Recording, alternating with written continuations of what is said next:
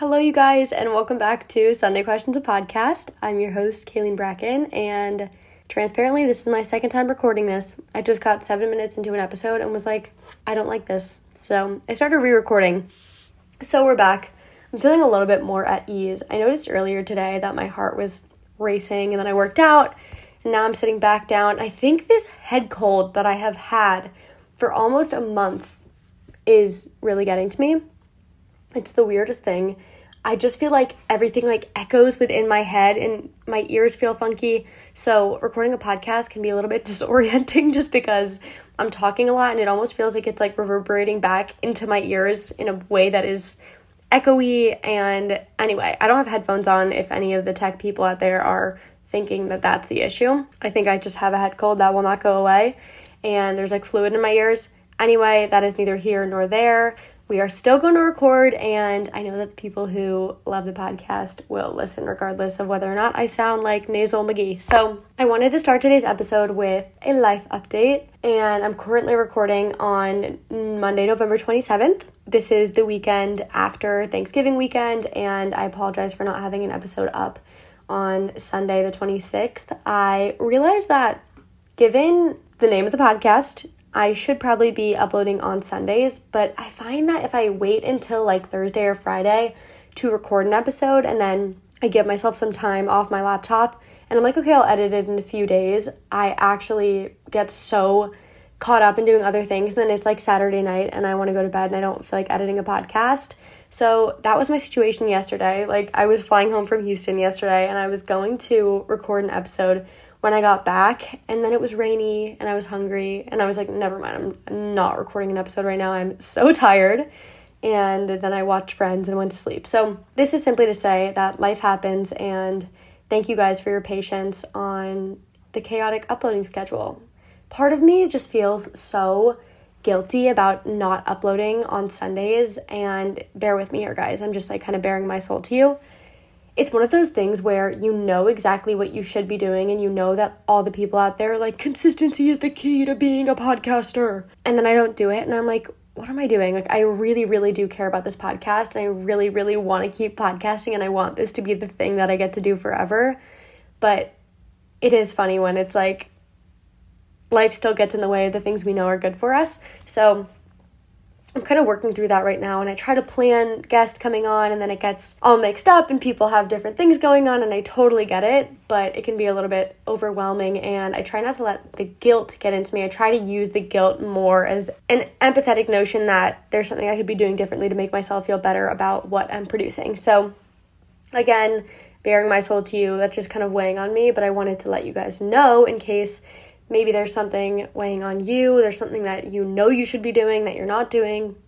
Look, nobody's perfect, and we're all going to work through it together. And in the spirit of this being a casually compelling podcast, I cracked open a Synergy raw kombucha, and I just wanted to tell you guys about it because the flavor is insane.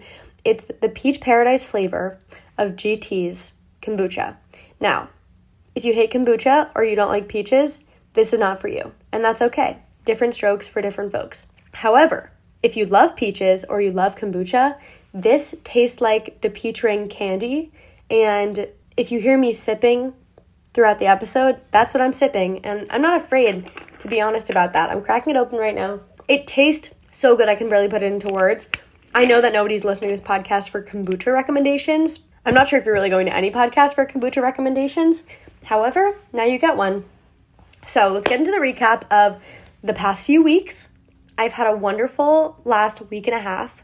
So Vanderbilt gets the full week of Thanksgiving off, which a lot of schools don't. Thank you, Vanderbilt. Despite some of Vanderbilt's shortcomings, we get the week off for Thanksgiving, and that really is enough to keep me thrilled about this institution. So I actually ended up going home a week before Thanksgiving. I went home on the Wednesday. That was a week out from, I guess, the Wednesday before Thanksgiving. So I was home for a week and a half, or I was away from school for a week and a half. And the reason that I decided to leave so early was because most of my friends were leaving on Thursday. I was so exhausted by the marathon and the travel that I've been doing, the TED Talk, work, and I was I just want to go home. I really just want to be with my dogs and my siblings and my mom and Sam. and see my dad and everyone. So I went home on Wednesday. My dad picked me up from the airport. It was lovely. We got to hang out. I don't get to see my dad as often as I get to see my mom, and it's just so special when I get to see my dad because he's always been the closest man in my life, him, my brother, and now Sam. And it's just really, really special to have such a beautiful relationship with him because I know not everyone has that.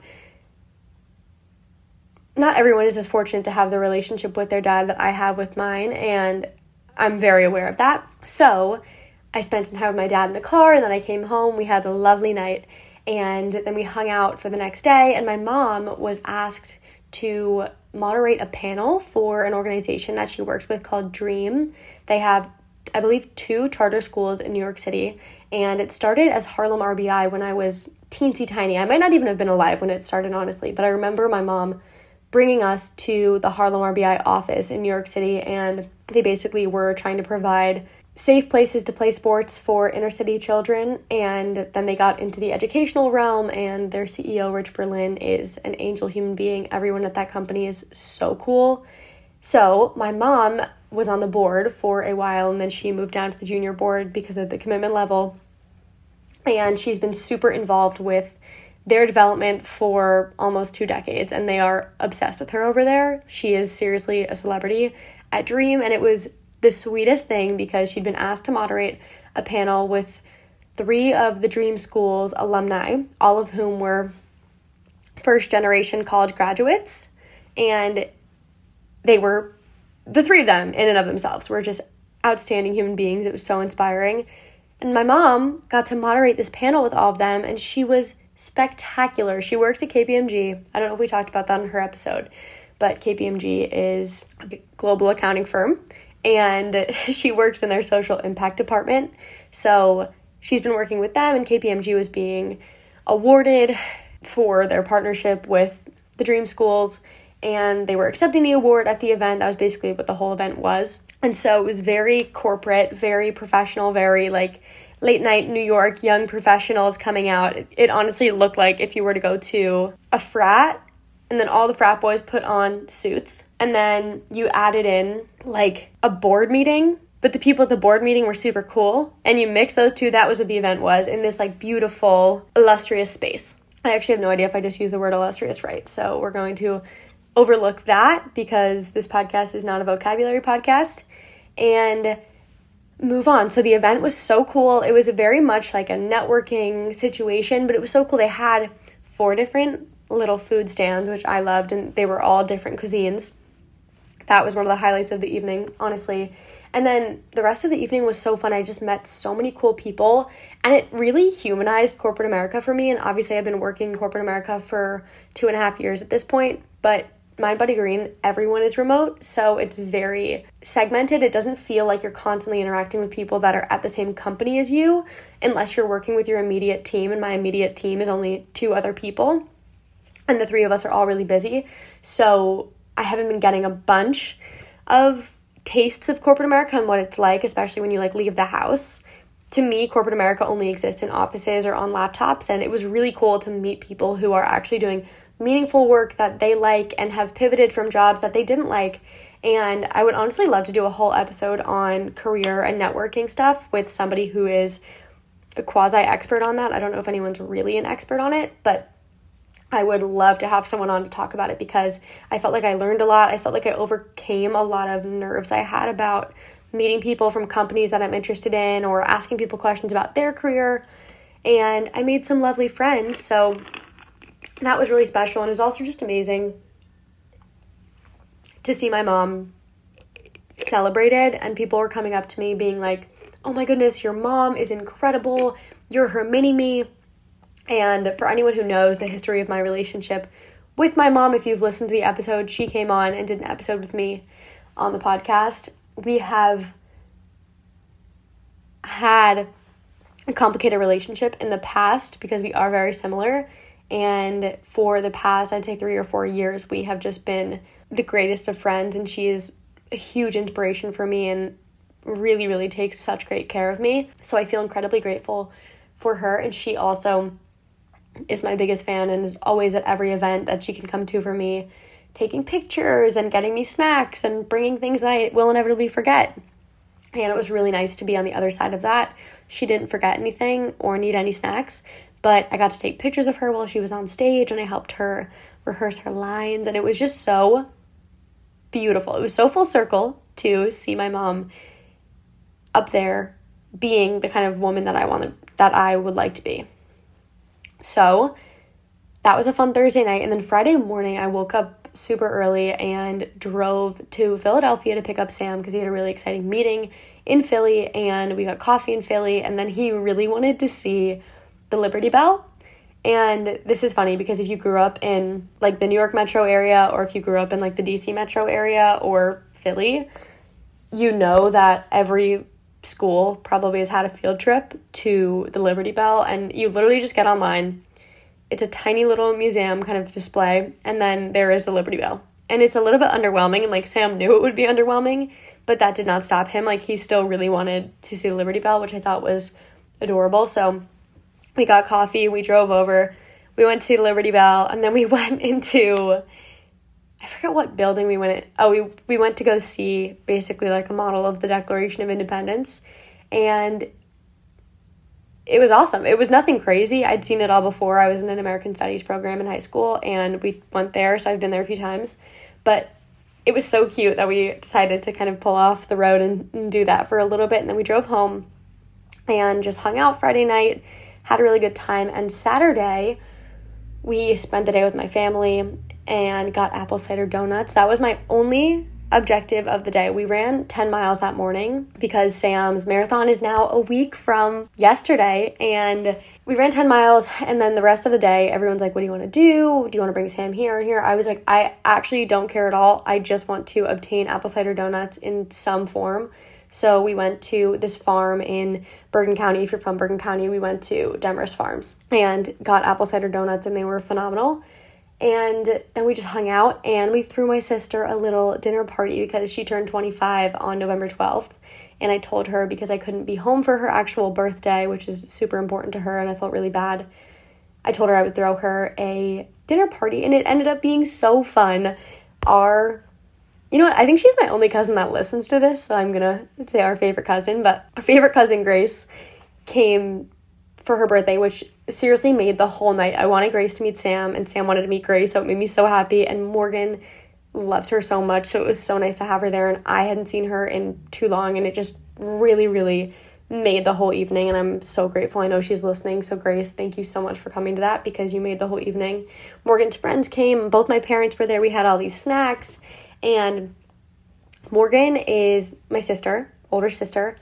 She's adorable, and she's really into pop culture, so that evening she had us do a celebrity quiz that she made, and it was absolutely hilarious to do that with a bunch of people. She would just like put someone's face on the screen, and we would have to guess who they were. It was a lot more difficult than you'd think. So that was Morgan's birthday, and then I spent a few days in Baltimore. Sam and I took the train back to Baltimore on Sunday, and all of our friends were at his house when we came in, which made me so happy. To this moment, I think that was like one of the high points of the break, was just coming home and everyone sitting on the couch watching football. I love them so much, and I feel so endlessly grateful for those additions to my community. And then I was embarking on 2.5 days in Baltimore where Sam was working from 9 to 5, and I was going to have to make days for myself. I had no car. So Monday, I woke up pretty late. Like Sam, I felt very adult because Sam would like come in the room after getting ready for work, and he would like give me a kiss and then be like, all right, I'm going to work. And I would just fall back asleep. So he was doing productive things. I was sleeping, and then I woke up. I did Core Power one day, and then I actually joined a gym the next day, and they were really nice and gave me a free 30-day membership, which if you know how much I'm in Baltimore, that's actually so huge. So that was really fun, but I was kind of chaotic trying to like figure out things to do with myself, and I feel like everyone has this overarching pointing finger at Baltimore being like, that is a dangerous city. It's like, okay, of course every city has dangerous parts, and yes, as a young woman walking around alone, it's so important to be aware of your surroundings at all times and ideally have some sort of defense mechanism. So transparently, I did not have anything on me while I was walking around, but I was super aware as I was walking around alone, So I walked around a bunch, and I was just like trying to walk from place to place as much as I could. And I don't love Ubers. Something about them just really rubs me the wrong way. I'll go in them with other people, but I don't ideally want to go in an Uber alone. So I kind of avoided Ubers, and then the next day it was pouring rain. So on the day that it was pouring rain, I did Uber quite a bit, but I ended up making days for myself, and it was really nice. I had some meetings, and I was reading and then cleaning and just doing silly little tasks that felt like fun to me. So I guess the piece of valuable advice from that experience was that you don't have to do like big extravagant things when you're alone in order to make it feel good. You can just do what sounds fun, do what sounds relaxing, especially on a break. Like I had nothing to do. I didn't need to be doing work. I could do things that were productive and got me closer to where I want to be, say next week or next year. But I could also just sit there and watch Emma Chamberlain's YouTube video and enjoy myself and light a candle and start making dinner and actually enjoy that experience rather than being like, what are a million things I could do? I'm all alone.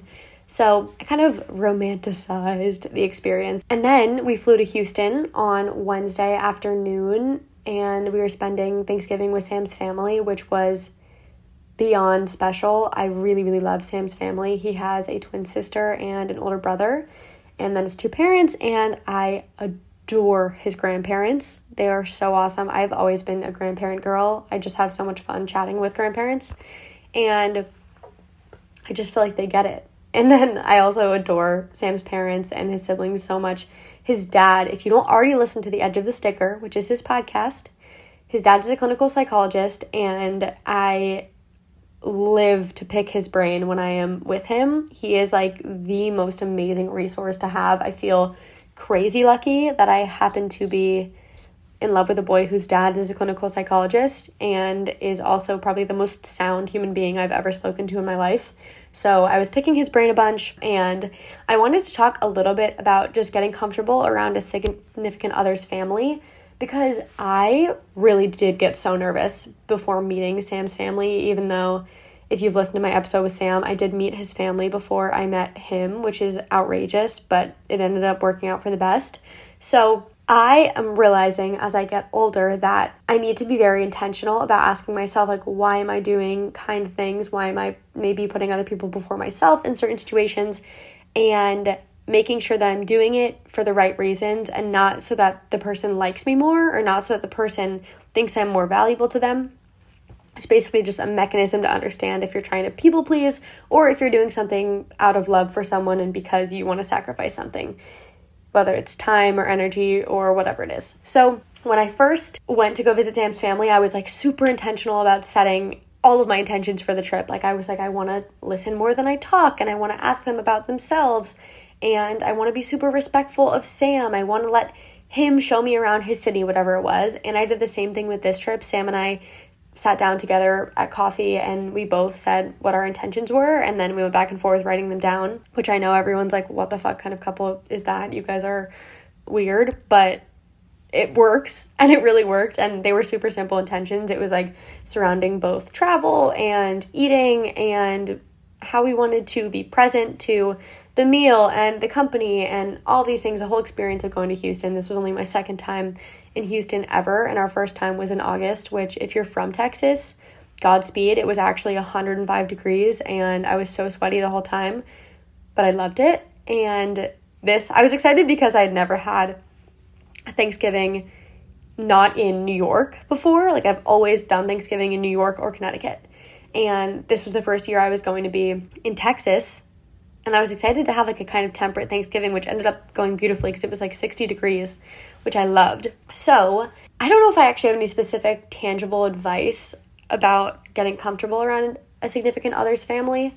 But the one piece of advice that my mom gave me when I expressed to her that I was like, I just get nervous. Like I just want them to like me. I love their son. She's like, Kayleen, all any parent wants to know about their child's significant other is that their significant other adores their child. Like if they know that you adore their child, that you respect their child, that you're listening to them, that you're making space for them, that's going to be good enough for them. And the reality is some parents are just going to be a little bit less engaging than others. Maybe one parent is more engaging than the other. Maybe both of them are a little bit quiet and standoffish. I wouldn't take it personally for the most part. I got really lucky and I love my significant other's parents and I feel so lucky to have them in my life. It doesn't mean that your relationship is doomed if you don't have an amazing relationship with your significant other's parents or your significant other's sister or brother or dogs. There's always going to be complicated stuff, and I don't want you guys to have these experiences of going to stay maybe with a significant other's family or go on a vacation with them, go out to dinner with them, and the whole experience is ruined just because you believe that everyone else's behavior is a product of your existence. Like, it's not your fault if somebody is behaving a certain way. It doesn't mean they don't like you. It might just mean something is going on with them. That being said, things I'm really into right now, I did a little recap and I gave my own meaning to the different letters of recap to make an acronym. So, reading. I am reading Know My Name by Chanel Miller. It is a great book. I had a friend swipe up on my story today when I had said that I was reading it, and she was like, this was such a heavy and chaotic reading experience, but it was so important and empowering, and I'm about 100 pages into the book, and I would agree. It's very empowering. It's incredibly important. It's about sexual assault, so if that's something that is triggering to you, you don't have to read it. It can be triggering to me, and what I told my friend, I was like, I have found that I feel myself really needing to be intentional about, like, when I read it, because I don't want to read it when I'm, like, hanging out with friends or if we're all, like, chilling on the couch, because I know the way that it makes me feel, and it is very heavy. Still, I think that it's important, and I think it is a book that I will finish. I haven't talked a lot about, I guess, sexual assault or sexual matters on the podcast, and I think maybe someday I will. I've done a lot of work through that kind of thing, and right now I don't feel like I totally have the words to articulate it. I think as I get older and really feel compelled to share those things, I will, because I know that it's such an important conversation, and I know that it especially affects so many college-aged women, which is literally my demographic listening to this podcast. So eventually, I think that we will have that conversation. And in the meantime, even just reading 100 pages of this book, I want you guys all to know that if you have dealt with being violated sexually in any way, regardless of your gender, regardless of who you're attracted to, regardless of your sexual history, you're not alone. And it's a really scary, upsetting thing. And it absolutely robs you of kind of like that intimacy and the love that should be inherent in a lot of sexual experiences. I know I kind of sound like a grandma trying to comfort someone, but I think when there's an absence of love, or at least an absence of good intentions in sexual experiences, it naturally has an impact on you.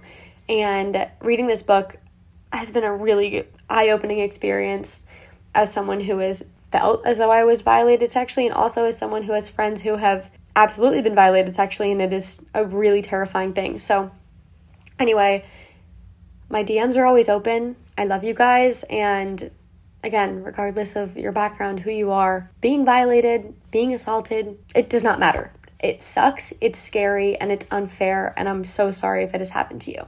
And I love you. I know that was kind of a heavier note, so we're going to move on to what I've been eating, which seems like a really inappropriate pivot, but eating. So there is this establishment called Local Foods in Austin and Houston. I think it's only in those two cities right now, but they have this cashew cheese queso.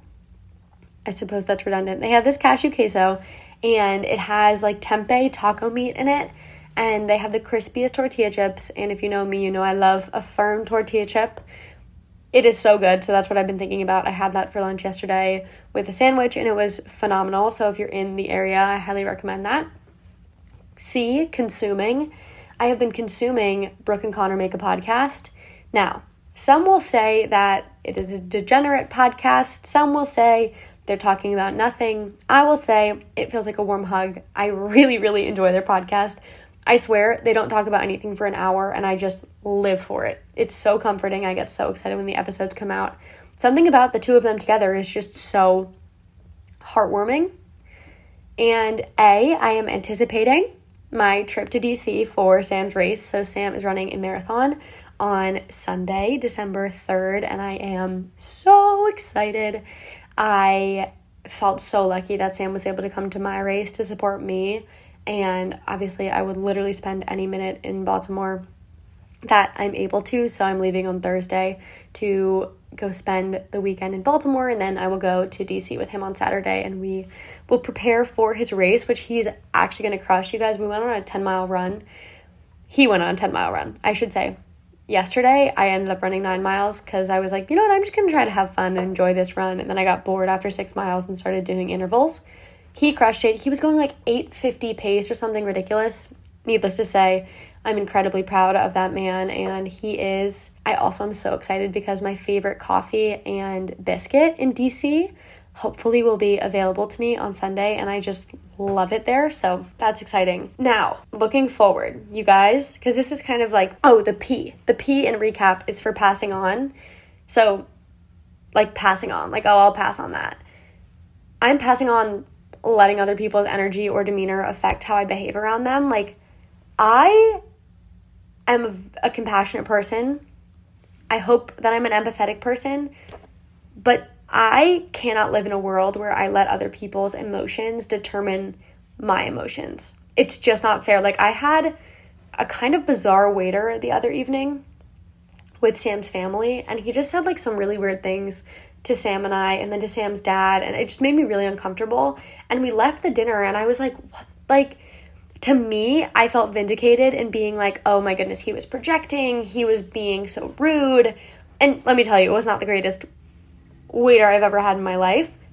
Still, I shouldn't have taken that on. Like, it's not fair to me that anyone I walk into, anyone I cross paths with can affect the course of my day or the course of my nervous system. It's not fair to me to live a life like that. So I'll be passing on that.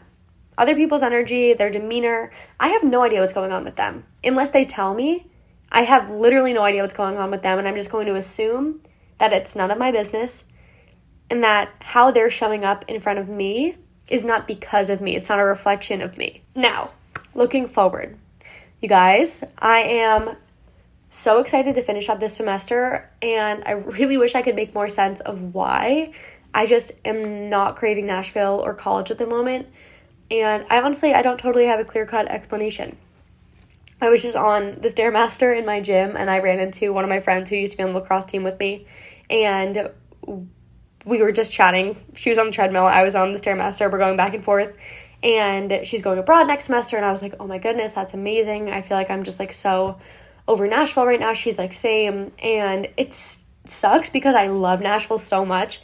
This place will always be so special to me, but right now I just feel like it's so steeped in college for me. Like, all I really do here is either like go on a run, get coffee, pick up food. I have not been out to dinner here in so long, which probably is contributing to it. I've also just been traveling. I feel like I'm always either at the airport or in my apartment, and I'm just at that point in college where it's like all anyone's doing is really like going out. And I was telling Sam yesterday, I was like, the only thing with me with going out is like nothing happens when we go out. I don't know what's supposed to happen when you go out. And I remember like sophomore year of college, I was single. Freshman year of college, I was drinking, I was single. And you're like, there's all this anticipation because it's like, who could you meet? What could you do? What could happen? And now I'm like, all of that just seems so boring to me and not attractive. It does not, like, I don't feel inclined to go do that. I love my friends so much. Truthfully, I love them more when they're sober than when they're drunk. I love hanging out with them more when they're sober than when they're drunk. And I feel okay saying that because as someone who doesn't drink, it's like I'm not dying to hang out around a bunch of drunk people.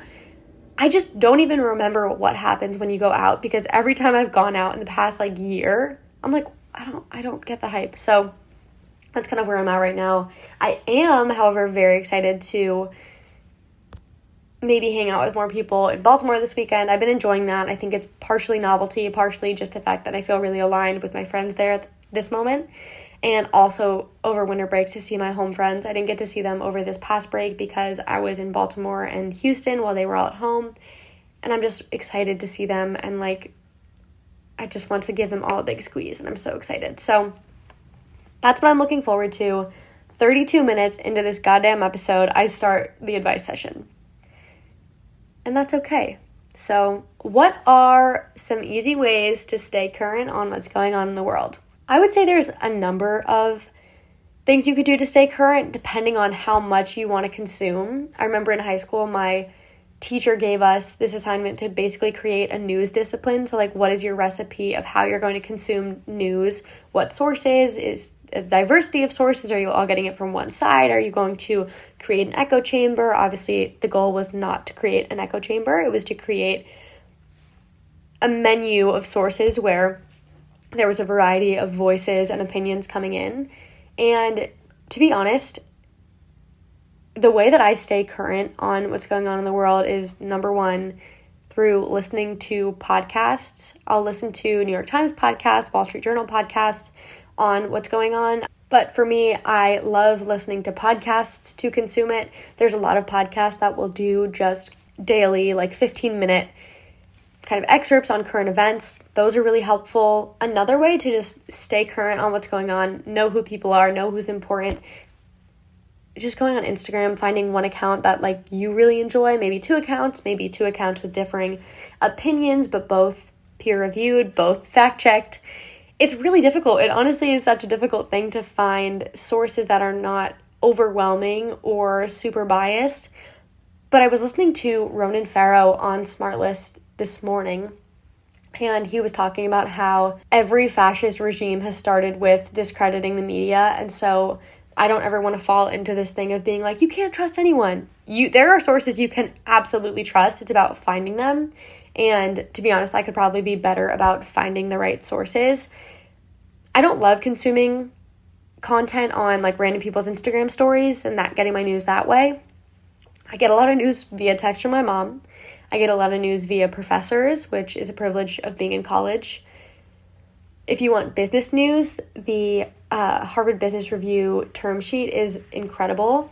I love accessing that occasionally. I love Wall Street Journal podcasts. I love the New York Times podcast. I typically err on the side of consuming the really important stuff and then getting kind of curious about the little niche stuff. But look, I'm not great about staying current on what's going on in the world. If you want to create a news discipline, my best recommendation for you would seriously just be to make it a habit to, a few hours into your day, spend 15 minutes listening to a current events podcast, just getting caught up on everything. Or there's websites that will give you the things that you need to know about every day. And maintain an awareness of how it's making you feel, because while it is incredibly important to be up to date on current events and understand the context of the world in which we are living, it also is valuable to be like, okay, this makes me feel like shit. I don't want to keep listening to it. There you go. That's all you really need to know in order to find something else that works for you. Also, I find that for me, one of the best ways that I not only stay current on what's going on in the world, because a lot of this is written in the past just because of the medium, but is reading nonfiction books. It helps me understand different backgrounds, different contexts, different opinions so much, and it has taught me to change my mind. It has taught me to reinforce my beliefs when they are meant to be reinforced, or to open my mind to things I had not yet considered. I swear, I know it's beating a dead horse because every librarian, every parent has probably told you this, but reading, especially nonfiction or like historical fiction, things that will give you some sort of perspective on the world that we are living in, is so incredibly valuable. Next, advice for wanting to switch career paths but feeling scared and not knowing where to start. Create a plan. So you're currently in your current career and you're at point A. This is your current career. You want to be, let's say, at point C. Point B then is getting on LinkedIn, sending messages, beginning to network. The thing that I think a lot of people do when they're well into their professional career that I really admire is they will continue, even if they intend on staying at their current job, they will continue interviewing for other jobs just to keep themselves sharp. And I mean, if they get offered like an insane job, I'm sure that they would consider it. But when my mom told me that, I was like, that's actually an amazing practice. And I try to do the same thing. I love the company I'm working with right now. I would love to stay with them after graduation. I'm not sure if I will, but I would love to. And one thing that I think I've done really well is create connections, create a network where if you needed to leave your current company, you would have people to call on and say, hey, I'm looking for a new opportunity. Do you have anyone you feel like you should connect me with? Do you have anyone you feel like you could connect me with? Are there any opportunities you've heard about within your company that might align with my previous work experience? There are so many career paths, and life is simply too short to spend your time complacent in a job that you don't like. I'm not saying that you have to be gung-ho about your job forever. There's so many entry-level jobs that are going to be tedious, that are not going to be your dream job, and that's fine. That's my job right now. Like, it's not my dream job, but I love it, and I appreciate it for what it is. I appreciate the income for what it is, but I still have these big dreams. I don't let the kind of tedious nature of some work lull me into a complacency where I'm like, yeah, maybe I could just keep doing this and I don't need to do what I really, really want to do. I say switch your career path, but create the plan to do it. So if you're at your job right now, you feel stable, you have an income, or maybe you're in college and there's currently a major you're studying, rarely is it too late to integrate a new area of study if you're in college into your studies, unless obviously you're in like your last semester, then that creates a whole nother thing. But there's always more school you can go to. There are scholarships you can apply for to fund that school. I'm not unaware of the fact that school is incredibly expensive. Trust me, you guys. So I think the first step I would take is just reaching out to people and seeing what's out there. Put on your LinkedIn notifications for jobs that seem interesting. Send out some applications. Get firing up on your resume and making it look new and pretty and making yourself feel really confident.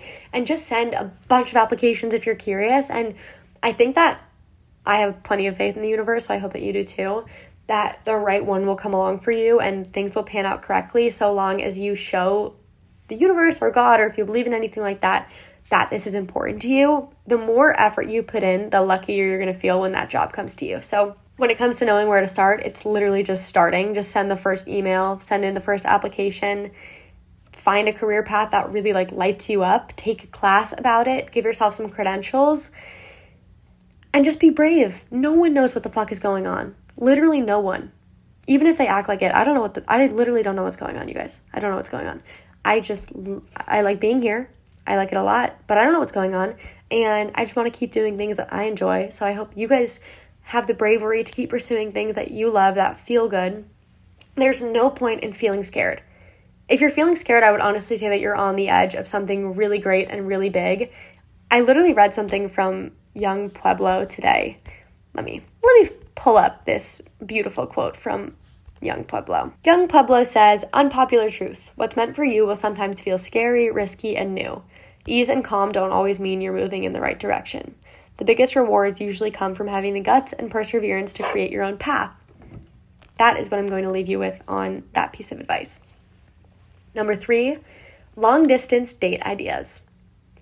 Long-distance date ideas? Sam and I have not done a long-distance date, to be honest, because we'll both just call one another, and also we've been really lucky that throughout being long-distance, I feel like I've gone to see him every 2 weeks, or he's been with me. I know that's not an option for everyone, but I did see a couple do a really cute thing where they both chose a recipe.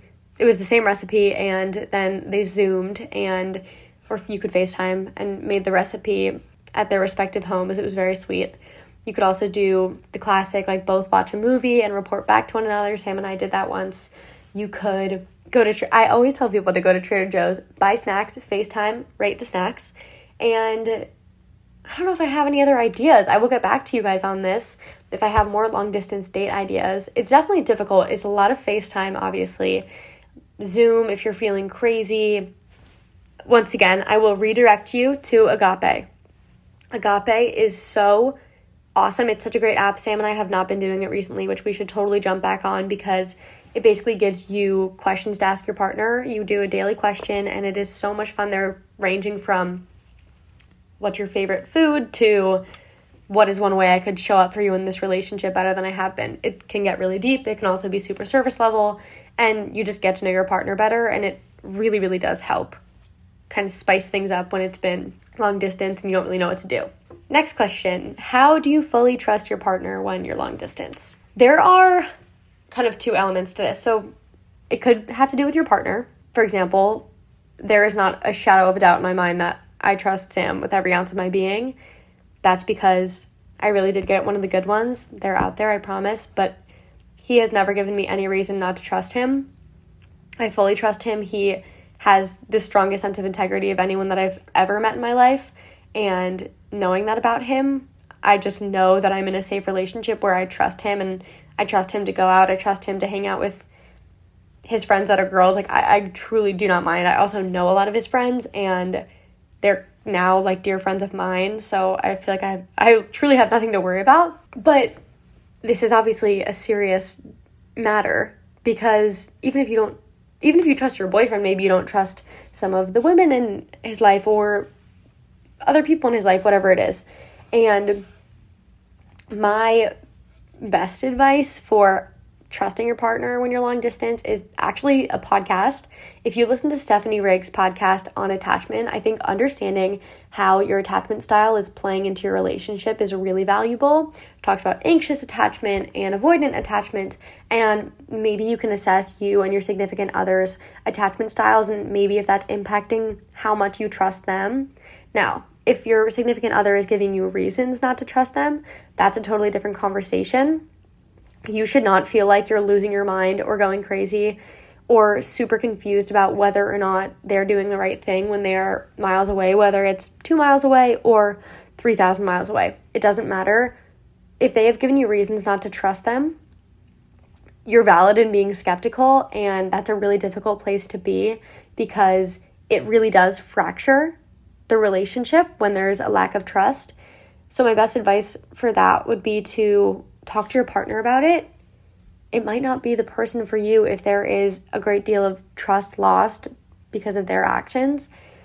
Now, if they have not given you a single reason to not trust them, that's a different conversation. That's an anxious attachment style conversation, and learning more about yourself as a partner and why do I not trust them? What do I feel like I'm lacking that they might go look for elsewhere? It's just a question to ask yourself and inquire with yourself about your attachment style and how you perceive yourself in the relationship.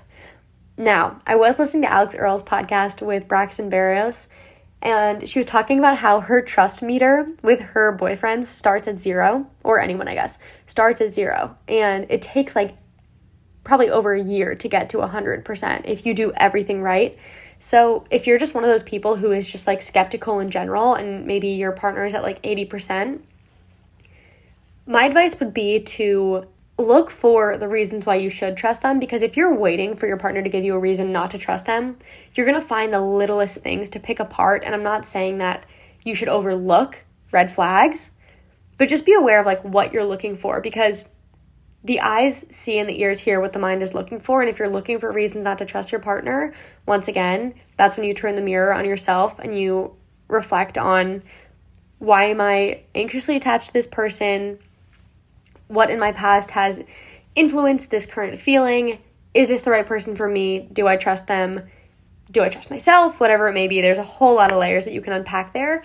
But I think that having the right partner, trust really is not an issue. Obviously, trust is always something to be nurtured, to be created. There are little actions that can create trust. There are big actions that can break trust. There are little actions that can also break trust. It's really important to be attentive to that, but try to remain cognizant of the evidence you have around either why you should trust them or why you shouldn't trust them, and then go from there. Next question.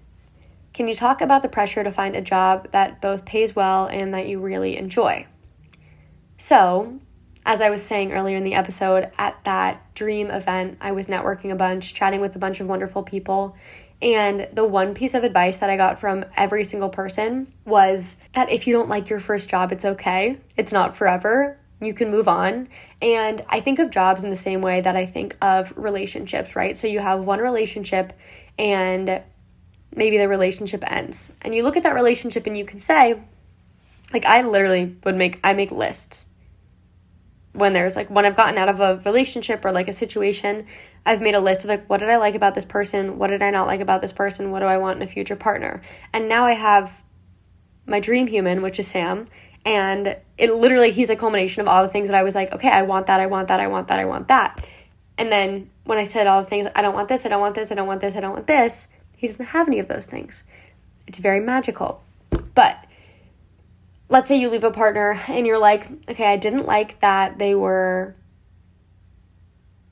really snarky to their parents. I didn't like that they weren't super into food. Let's say those are your two examples. But you did like that they were really friendly to strangers, and you did like that their form of giving love was physical touch. So you want that in your next relationship. Now, let's think about it with jobs. Let's say your first job, you are doing marketing. You realize at the end of the job that you're like, you know what? Here are the things that I didn't like about this job. I didn't like having to deal with clients. I didn't like having to do the one-on-one client-facing work. I would rather have just been typing emails and not really doing a bunch of one-on-one work. I also didn't like that I was working on the weekends. Those are the two things you didn't like. The things that you do like, I really liked doing design for the job. I really liked doing all of the graphics and being involved in the creative aspect. And I really enjoyed the fact that I had an hour off for lunch. So now you know the things you liked about the job. You take those things and you put them into your spreadsheet, whether it is a legitimate spreadsheet or a mental spreadsheet. You say, these are my non-negotiables going into a new job. And the more jobs you have, which is not a bad thing, the baby boomer generation will have you thinking you have to be at the same company forever and ever. That's not a reality. It's okay to move from company to company. That can be progress for you. And you can learn from every single job that you take on, whether it's for a month or if it's for 10 years. And so ultimately, as you get older and further down into your professional career, you now have a spreadsheet that is abundant with things you know you want. And so when you go in for a job interview, you can say, these are the things that I've realized throughout my career that I really thrive in. This is the environment that I thrive in. These are the skills that I've really honed over the course of my career. And when you have those things to point to and say, I know throughout my experience what I'm good at, what I enjoy, the environment in which I work the most efficiently, the people interviewing you are going to be like, okay, wow, this person knows what they want. And they're going to be able to tell you whether or not their company and that position aligns with you or not. So I would say when you're talking about the pressure to find a job that both pays well and that you really enjoy, I'd say honestly, like, fuck that. Fuck the pressure. It's not important. What is important is using each job as a learning experience to understand what you want in your next job, in the hopes that ultimately you will find a job down the line that you're like, this is my dream job. And that it pays well. But if you have to take a job that pays well enough so that you can live in whatever city or town you want to live in and have the means to do what you want to do, and you're not gung-ho about it, that's okay. You're going to learn from it. You're going to find things you like, find things you don't like. You're going to make friends. You're going to find mentors, and then you can move on, and there's nothing wrong with that. Next, marathon tips for newbie runners, please. What can we expect in training?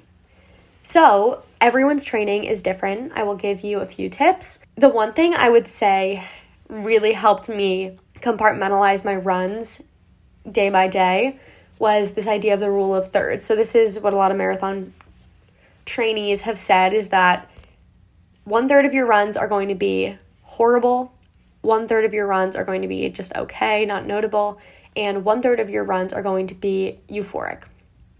And this was a really grounding principle for me when I had a bad run, because I was like, a bad run does not make a bad training block in the same way that a bad day does not make a bad life or a bad year.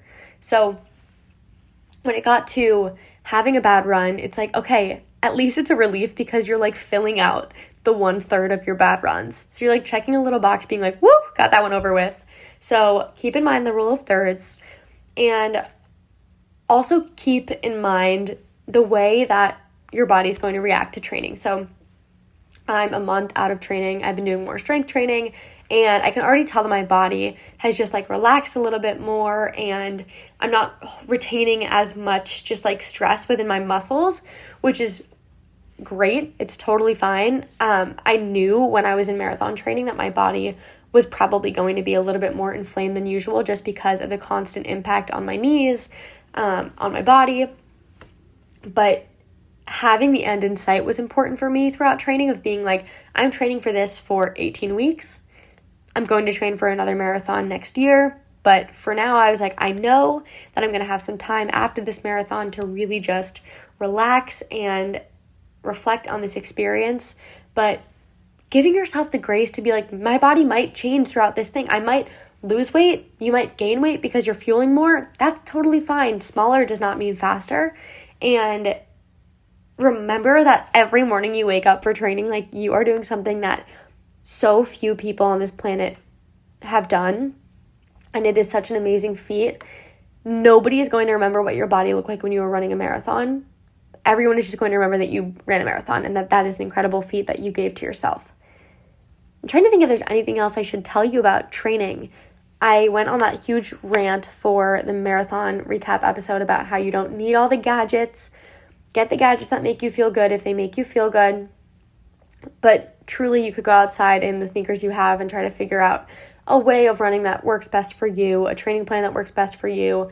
I'd say find a training plan that you're excited about, that you look at and you're like, oh my goodness, this is going to be challenging.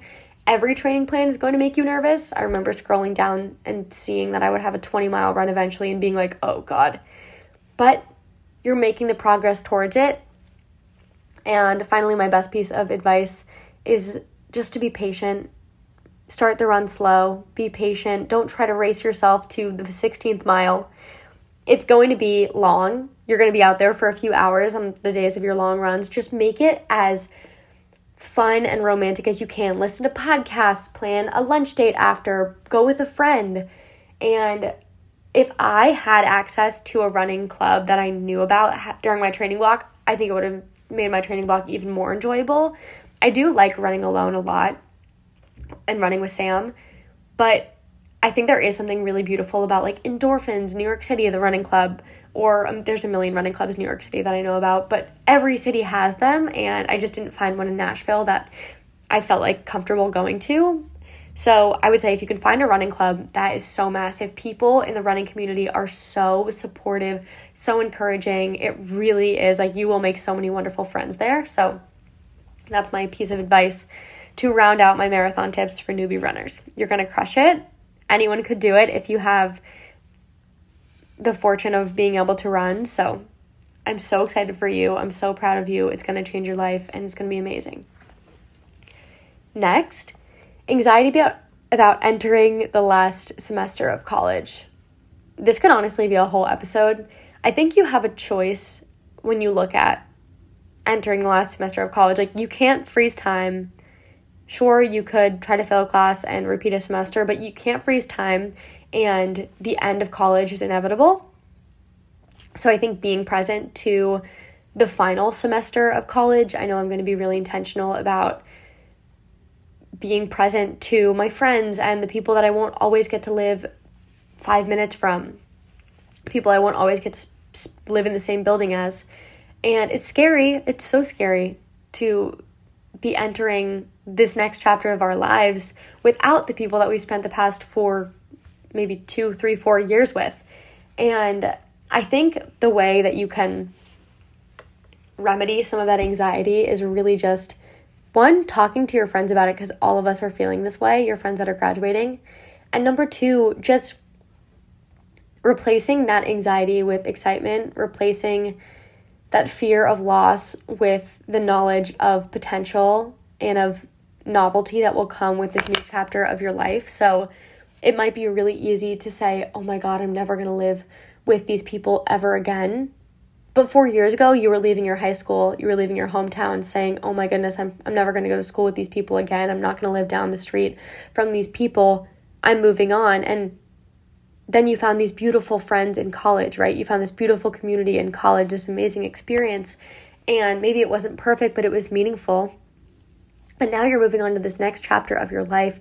And how precious is it that 4 years from now, I bet you're going to look back on this new chapter that you're going to enter after you graduate college and be like, wow, I made so many new friends. I learned so much. I grew so much. You're going to talk about your post-grad experience the way you talk about your college experience.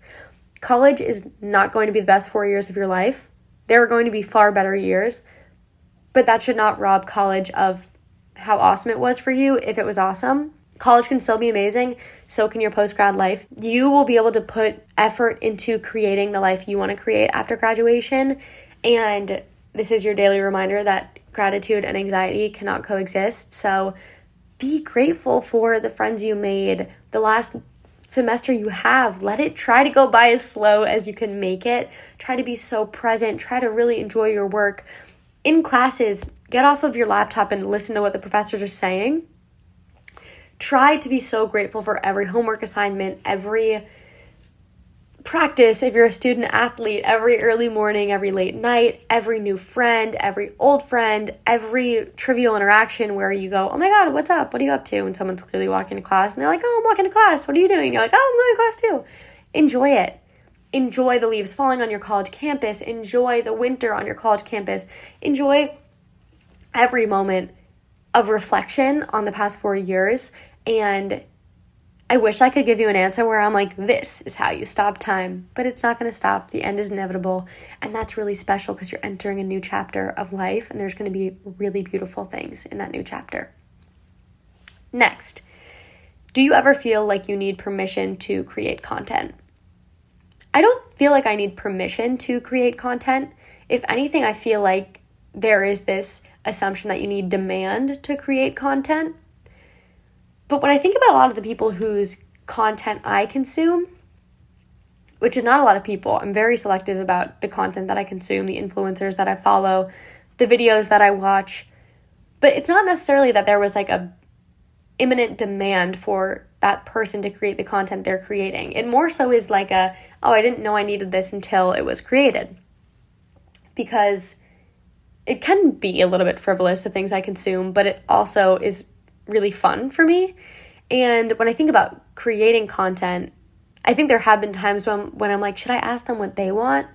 But then I realize that if I think about what I would want to consume as a consumer, and then I create that content, I'm going to attract the people who are interested in what I want to create, is really the principle of it all. But no, for the most part, I don't feel like I need permission to create content.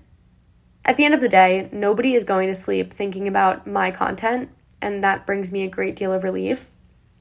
Nobody is too worried about me, and I really enjoy creating content, something that brings me a lot of joy and is a wonderful archive of life. So you don't need permission or demand to create content. All you need is your own internal inspiration, and we can all find that if you're interested. Next, how to have a conversation with a close friend about a potential drinking problem. So I answered this on my story the other day, but I wanted to talk about it on the podcast because this is incredibly important. And I've dealt with this with plenty of friends and people in my life, and it's a really difficult thing to deal with, especially as someone who is not a behavioral health professional.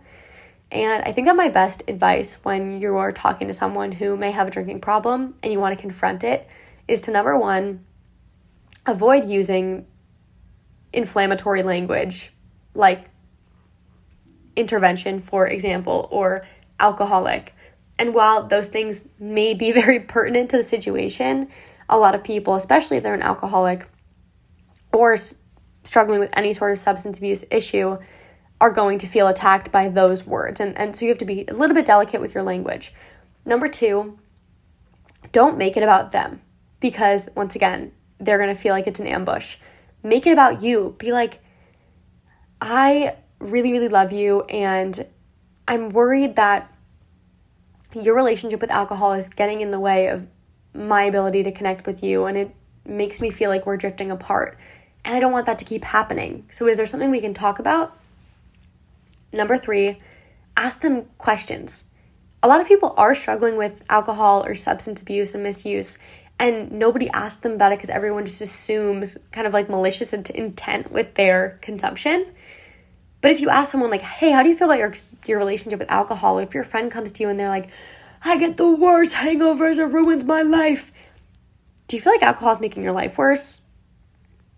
And yeah, it's a blunt question and maybe they'll get defensive, but it's worth asking if for no other reason than the fact that it may make them reflect. So that's a really difficult thing, and I'm sending love. There are so many great resources. You could literally look this up on TikTok and people are giving advice, people who have experience as caretakers of alcoholics or as alcoholics themselves. And I did this whole video. I think I'll do a part 2 on my sobriety episode because I just did a TikTok that was like 10 minutes long of me explaining why I don't call myself an alcoholic and why I don't call my sobriety recovery, because I was never an alcoholic. But even though I was never an alcoholic, it does not mean that I didn't have a horrible relationship with alcohol that absolutely made my life worse. If you want to call it alcoholism, I don't care at all. Do whatever you want. I define my relationship with alcohol and my sobriety how I want to. So I think it's important to know that your friend doesn't have to be like binge drinking every single day in order for you to be like, hey, can we sit down and chat about this? It's a really important thing to be looking out for the people that you care about. And obviously it's a delicate matter, but I'm right there with you.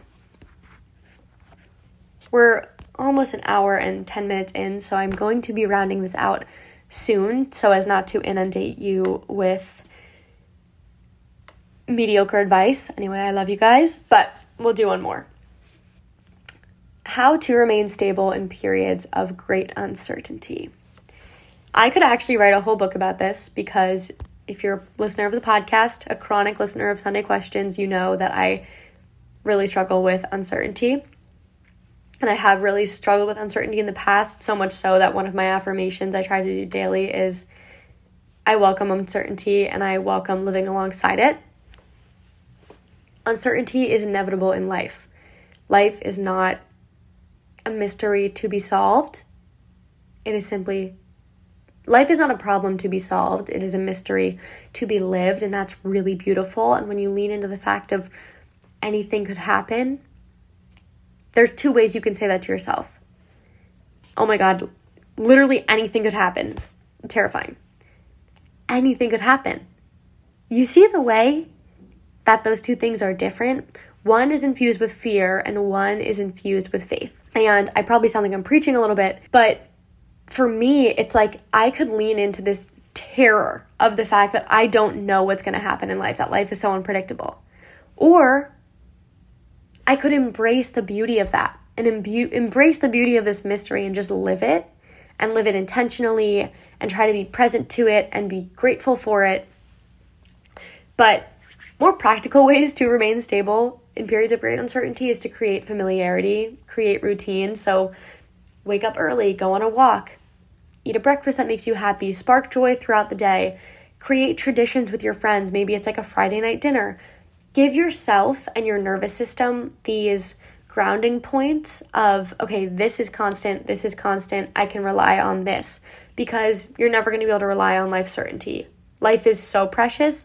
You never know what could happen, and as scary as that is, it's also very beautiful, and it's what makes life so heavy and beautiful and special and all the things.